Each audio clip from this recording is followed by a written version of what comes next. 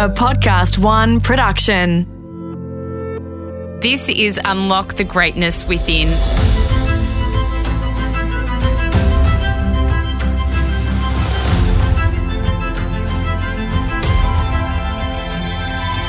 I'm Sarah Grimberg, and for the next 5 minutes, join me as I take you on a journey that will replenish your sense of self and the world, give you a moment to reflect, nourish your mind, and reset you for the week ahead.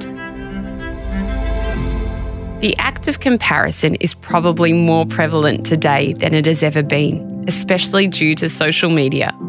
It's a place where we only share parts of ourselves, probably not the most accurate realities of our day-to-day, and many of us spend time absorbing these snippets of other people's lives, wondering why ours don't look the same. Comparison is human nature, but as much as I love social media, especially its ability to foster community, overused or even misused, it can lead to feelings and questions that don't service us. The same goes for people's behaviour in real life. Rarely will someone tell you exactly how they're feeling or how their life is in general. They market it to you the way that they want you to see it. Take it all lightly, and instead of comparison, seek inspiration. In today's episode, I want to share with you some tools I find invaluable in preventing comparison both online and offline. Step 1. What are your comparison weaknesses? Learn to notice what leads you to compare yourself to others. Is it an object, something material? Is it a person or something that they have, a partner, children, even their house or car? Does your comparison normally occur in person, online, or at another time? Pay attention to what triggers you and when, and note these things down. Next, identify how important the things that leave you envious mean to you. If it's a person, do you know them? Was the comparison something you came to on your own, or was it fed to you intentionally or even unintentionally by someone? Finally, is this thing or person of real influence or benefit to you? Once you answer these questions, you'll begin to identify causes.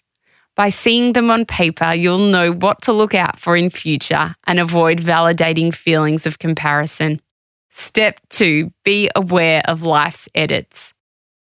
As I mentioned earlier, what people show or tell you about their life is often what they want you to see. Take it with a grain of salt and remember that their real life exists. It was just edited for the conversation or photo. We cannot give people a running or visual commentary of our life, only moments and snippets. Before you become too focused on something someone said or what they showed you on social media, ask yourself if it was real life. Then give yourself permission to continue with your real life. Step 3, wealth does not equal happiness. Success is often synonymous with wealth and vice versa, but what does it truly give us? It is well known that money can't buy happiness. Again, in person or even online, people may be displaying a life that they want you to see and believe they own. Ultimately, though, what's in someone's bank account or in their heart is rarely seen. Acquiring material things can give us a level of joy, but generally it's temporary and can leave us feeling empty or seeking out our next hit of happiness. You are probably rich with things you are not even aware of yet. When you think of the things that truly provide lasting feelings of joy, what comes to mind? My guess is family and friends, activities like reading, listening to music, hobbies, or traveling.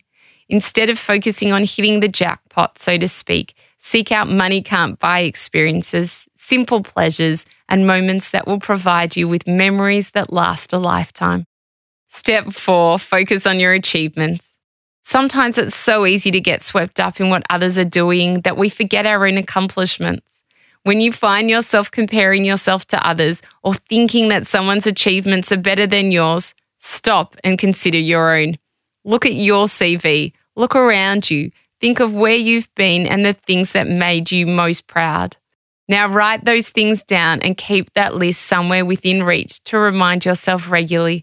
You could even create a folder on your phone where you can store photos of moments and memories in your life that fill you with joy. Get lost in these moments, not those of others, and savor and respect your journey. Step 5, comparison or inspiration. Sometimes there can be a fine line between comparison and inspiration. Do you admire what someone is doing or feel your life should be like theirs? If you're not sure, then consider how a person or what they project about their life makes you feel. If it's positive and feelings of interest and awe surface, then it's a good indicator that someone is inspiring you. Rather than feeling the need to compare, why not analyze what that person or image makes you feel? Is there a project that you've put on the back burner that you'd like to be working on? Inspiration is motivation and can ignite action. If something you see or hear brings you joy or niggles at you in a good way, could it not be a sign that you should pursue it? Comparison is something that we can succumb to from time to time, but is also easily tamed. Let these practices guide and remind you that what you see isn't always the truth. I hope this episode of Unlock the Greatness Within inspired you and brought you joy. If you'd like to learn more, receive guidance and regular reminders like these, then please connect with me on Instagram at A Life of Greatness Podcast or purchase my ebook, Finding Greatness, at sarahgrimberg.com. Love what you heard? Then we'd love you to hit subscribe on Apple Podcasts or your favourite podcast app and leave a 5-star review. If you want more advice on how to stop the comparison trap, then don't miss my episode with author and poet Young Pueblo on A Life of Greatness podcast. Unlock the Greatness Within is a Podcast One Australia production. Executive producer is me, Sarah Grimberg. Audio producers Matt Curry and Matt Nikolic. For more episodes, head to podcastoneaustralia.com.au.